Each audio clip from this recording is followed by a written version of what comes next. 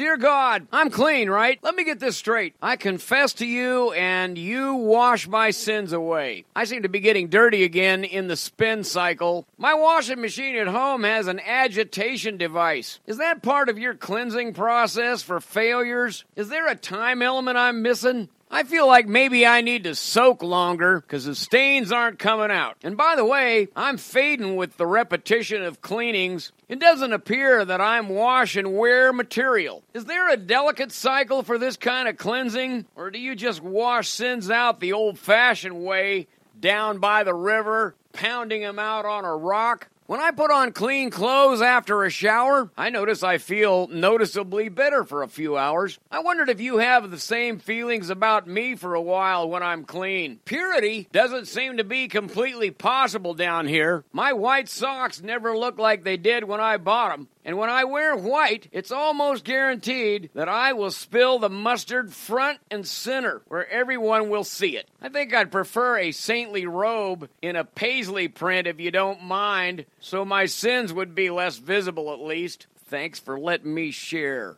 Amen.